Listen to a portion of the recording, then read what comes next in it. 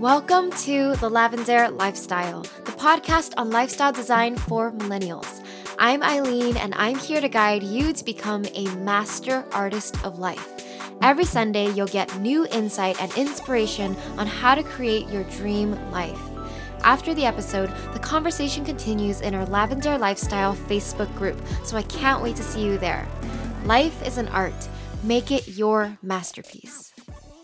Hi everyone, it's Aileen, your host of the Lavender Lifestyle. Today I have an artist guest for you. Her name is Yumi Sakugawa. So Yumi is a comic book artist and the author of I Think I Am in Friend Love with You, your illustrated guide to becoming one with the universe, and the little book of life hacks, how to make your life happier, healthier, and more beautiful. A graduate of the Fine Art program of University of California, Los Angeles, she has also exhibited multimedia installations at the Japanese American National Museum and the Smithsonian Arts and Industries Building. She is currently working on a sci-fi self-help memoir about Asian American daughters migrating into outer space. That's super cool. Thank you.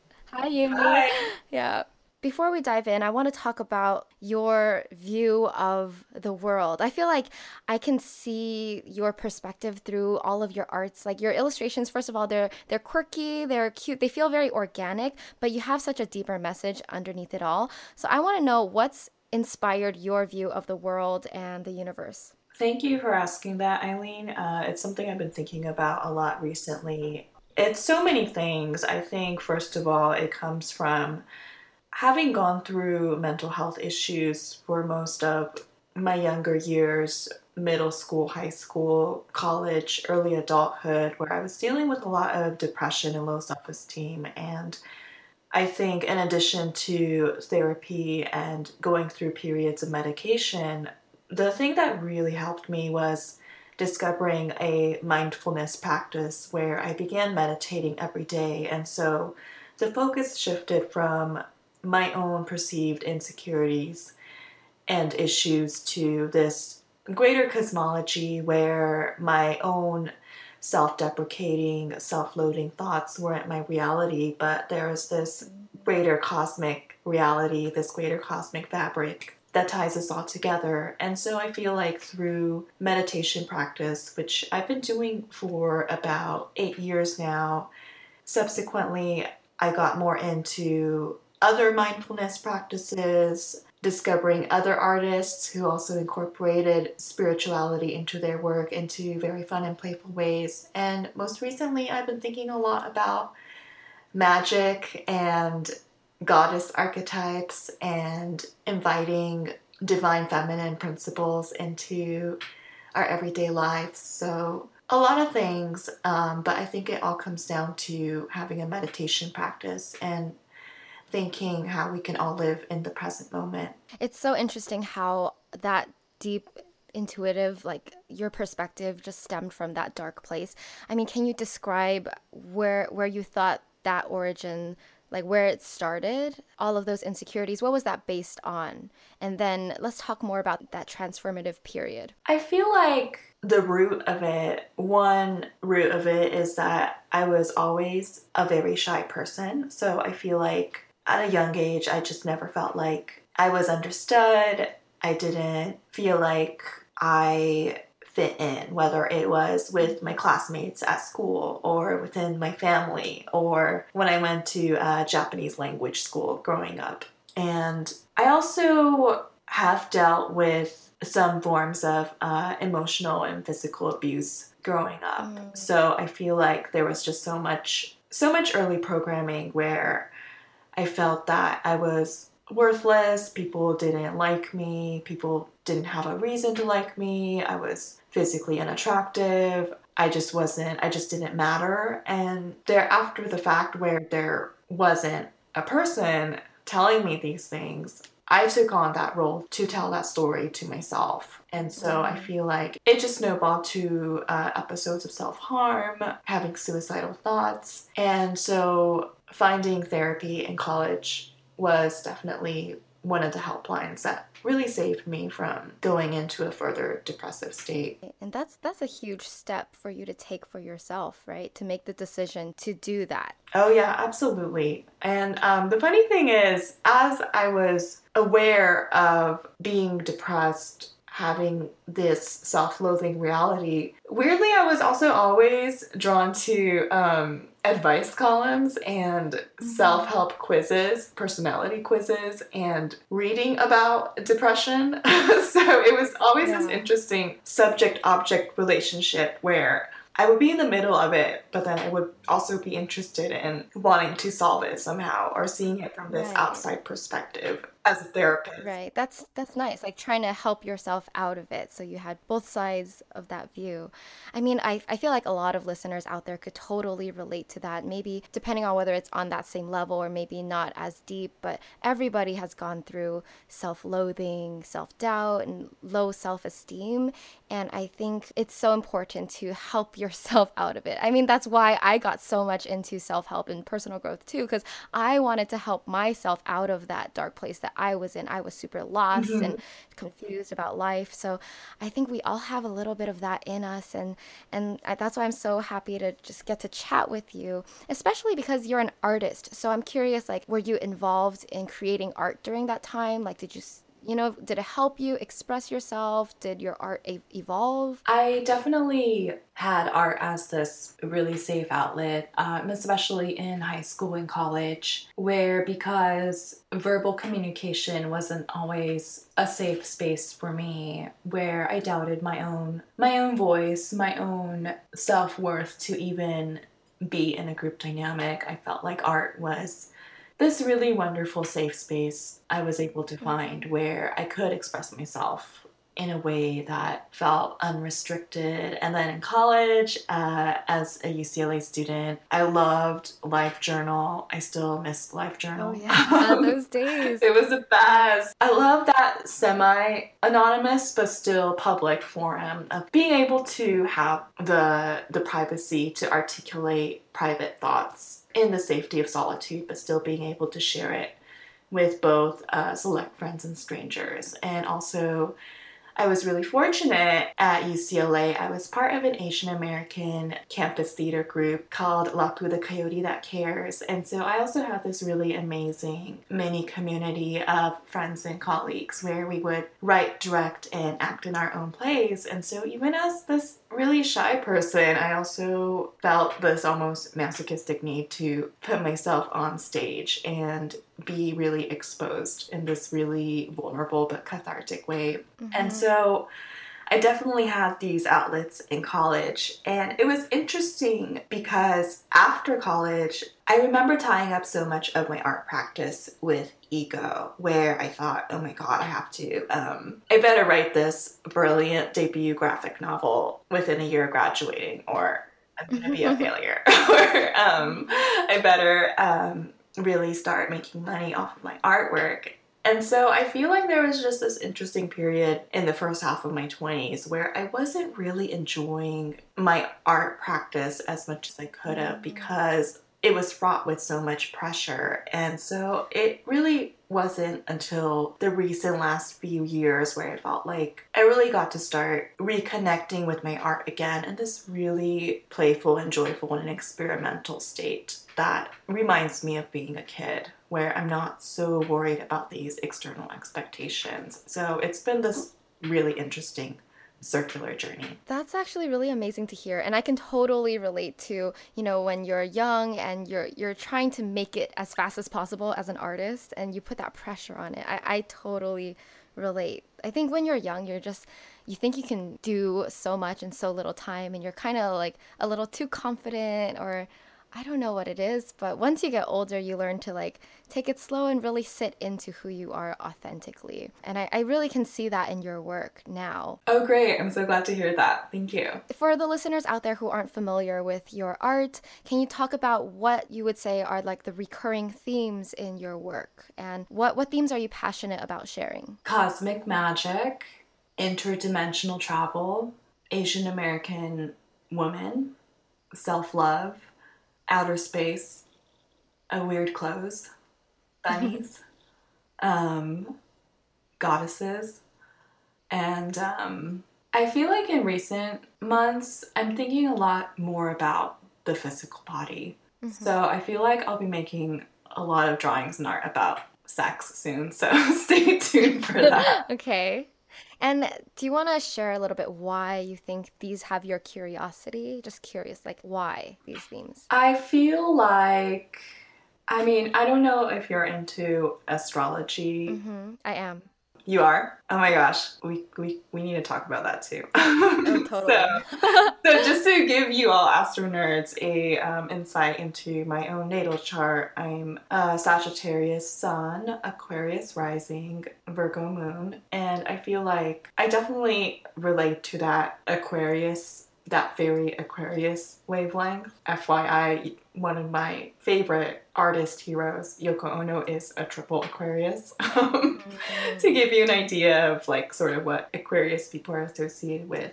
So I really relate to this like very Aquarian wavelength of thinking about the future, really kind of being impatient with what's happening in the present timeline because you're thinking about this more evolved futuristic timeline where people have embraced humanitarian ideals and all of these structural patriarchal problems are solved and people are on this really awesome cosmic wavelength where they're communing with plants and animals and nature and spirits and outer space. And so I feel like there's always this sort of hidden inner world that makes me really happy, which then I want to channel and share with the people around me.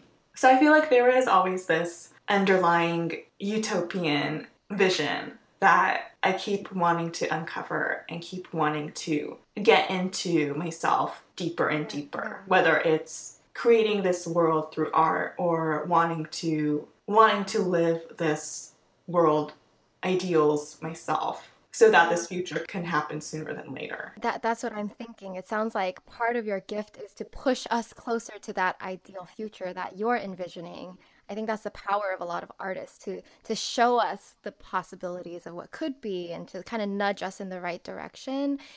Yeah, that's super cool. And all of these themes like totally ties into your upcoming sci-fi book. It just sounds so cool. Like Asian Americans' daughters migrating into outer space. Can you just give us like the plot summary? Like what's it about? So, one recent art installation I did that sort of helped, that was happening in tandem with me brainstorming for this book, which is still in this very nebulous brainstorm phase. The plot, I tell you now, it may drastically change in the next That's few okay. months. So we'll see what happens with this. But last fall, I was doing work with the Smithsonian Asian Pacific Center. They had this really wonderful pop-up art event that was all about imagined futures. And so the participating artists and scholars and writers, they were all thinking about science fiction, but through this Asian American Pacific Islander American lens.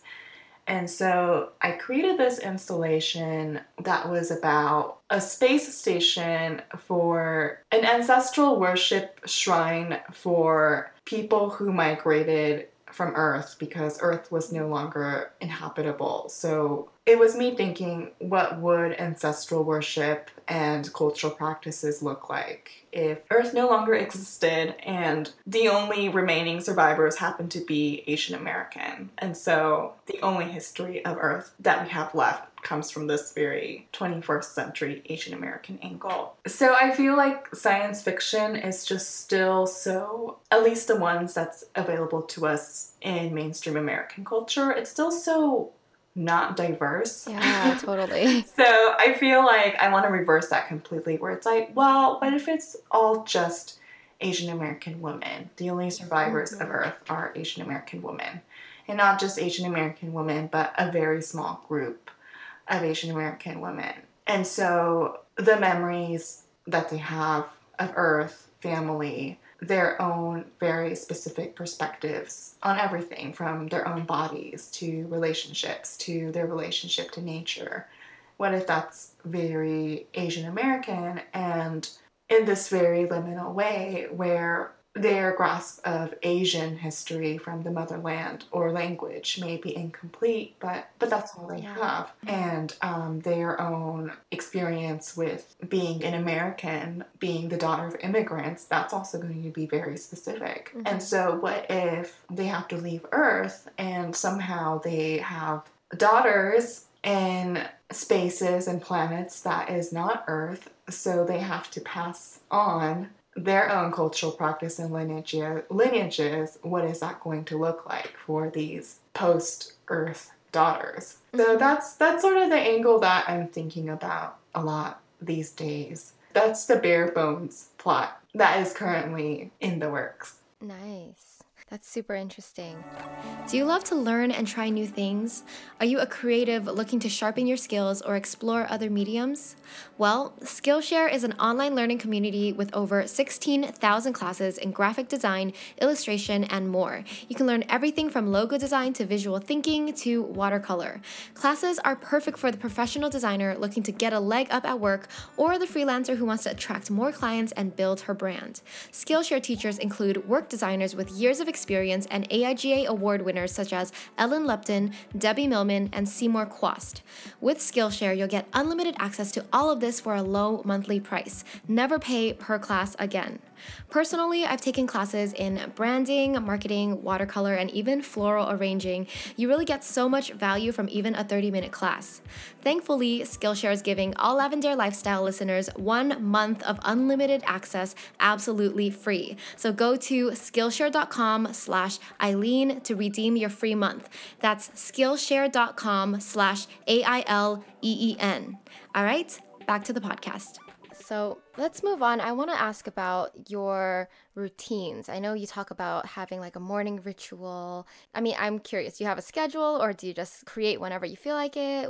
Tell me about your rituals and your routines. I'm such a nerd about rituals and routines, especially morning routines. I feel like it's having something that you do every day first thing in the morning. It's such a grounding practice. And for the longest time, it was just meditation. So 20 minutes of sitting in mindful meditative silence, the first thing I did after I woke up. And just doing that alone is going to change your life. And so for all the listeners out there, if you've ever toyed with the idea of meditation or you meditated for a little bit, but you sort of fell off the bandwagon, I just cannot recommend enough. It's something I tell everybody, whether it's my own friends or when I talk to college students, the best gift that you can give yourself is a lifelong daily meditation practice. Whether you use an app like Headspace or you just sit in silence for 5 minutes connecting to your breath, whatever form it takes, it's just really going to transform your life in this really meaningful and wonderful way. So definitely meditation. And in recent years, and some of them even very, very recently, just in this year, I've added a few more components. So my own morning ritual, it can get a bit involved, but now I honestly can't imagine not doing any of it. And so the first thing I do is that, and this was from this really amazing witchy self-help online course that I took just recently. The first thing I do is that I light an incense stick as a way of honoring the spirits, whether it is local nature spirits or ancestors, just the spirit world in general. I also leave out a bowl of clear water. And I love that because you're taking this bowl of water that has water from the previous day, you're dumping it out, and you're filling it with fresh water. So I just love the physical gesture of acknowledging, okay, this is a completely new day with completely new energy, and here is water to be used as an offering to acknowledge that this day has completely open and new and exciting possibilities. So you keep the water there and then you refill it every day. Exactly. Oh, that's cool. And it's after doing those two things, that's when I meditate for 20 minutes. I just set a timer on my phone and I sit in contemplative silence for 20 minutes. And sometimes I'm going to have a really amazing meditation session where I'm able to quiet my mind and able to really get into that wonderful inner space. And sometimes I'm just going to be really distracted and thinking about a million things or thinking about like really stupid things. But it doesn't matter. It happens to everyone. Right? Yeah. It doesn't matter whether you're thinking about really trivial, mundane things, or you're able to get into the space, or whatever it is in between. Just having that space for your brain to process is unbelievably important. And then after that, this is a practice that I got from one of my favorite creative self-help books, which is The Artist's Way by Julia Cameron. I'm reading that right now. Oh, awesome. So what I started doing is the morning pages. Oh, yeah, totally. Which is, for those of you who aren't familiar with The Artist's Way, the author basically recommends every morning you just fill 3 notebook pages of stream of conscious writing, where it could be anything. It could be a shopping list. It could be a list of complaints. It could be complete nonsense. Whatever it is, you're just filling 3 pages.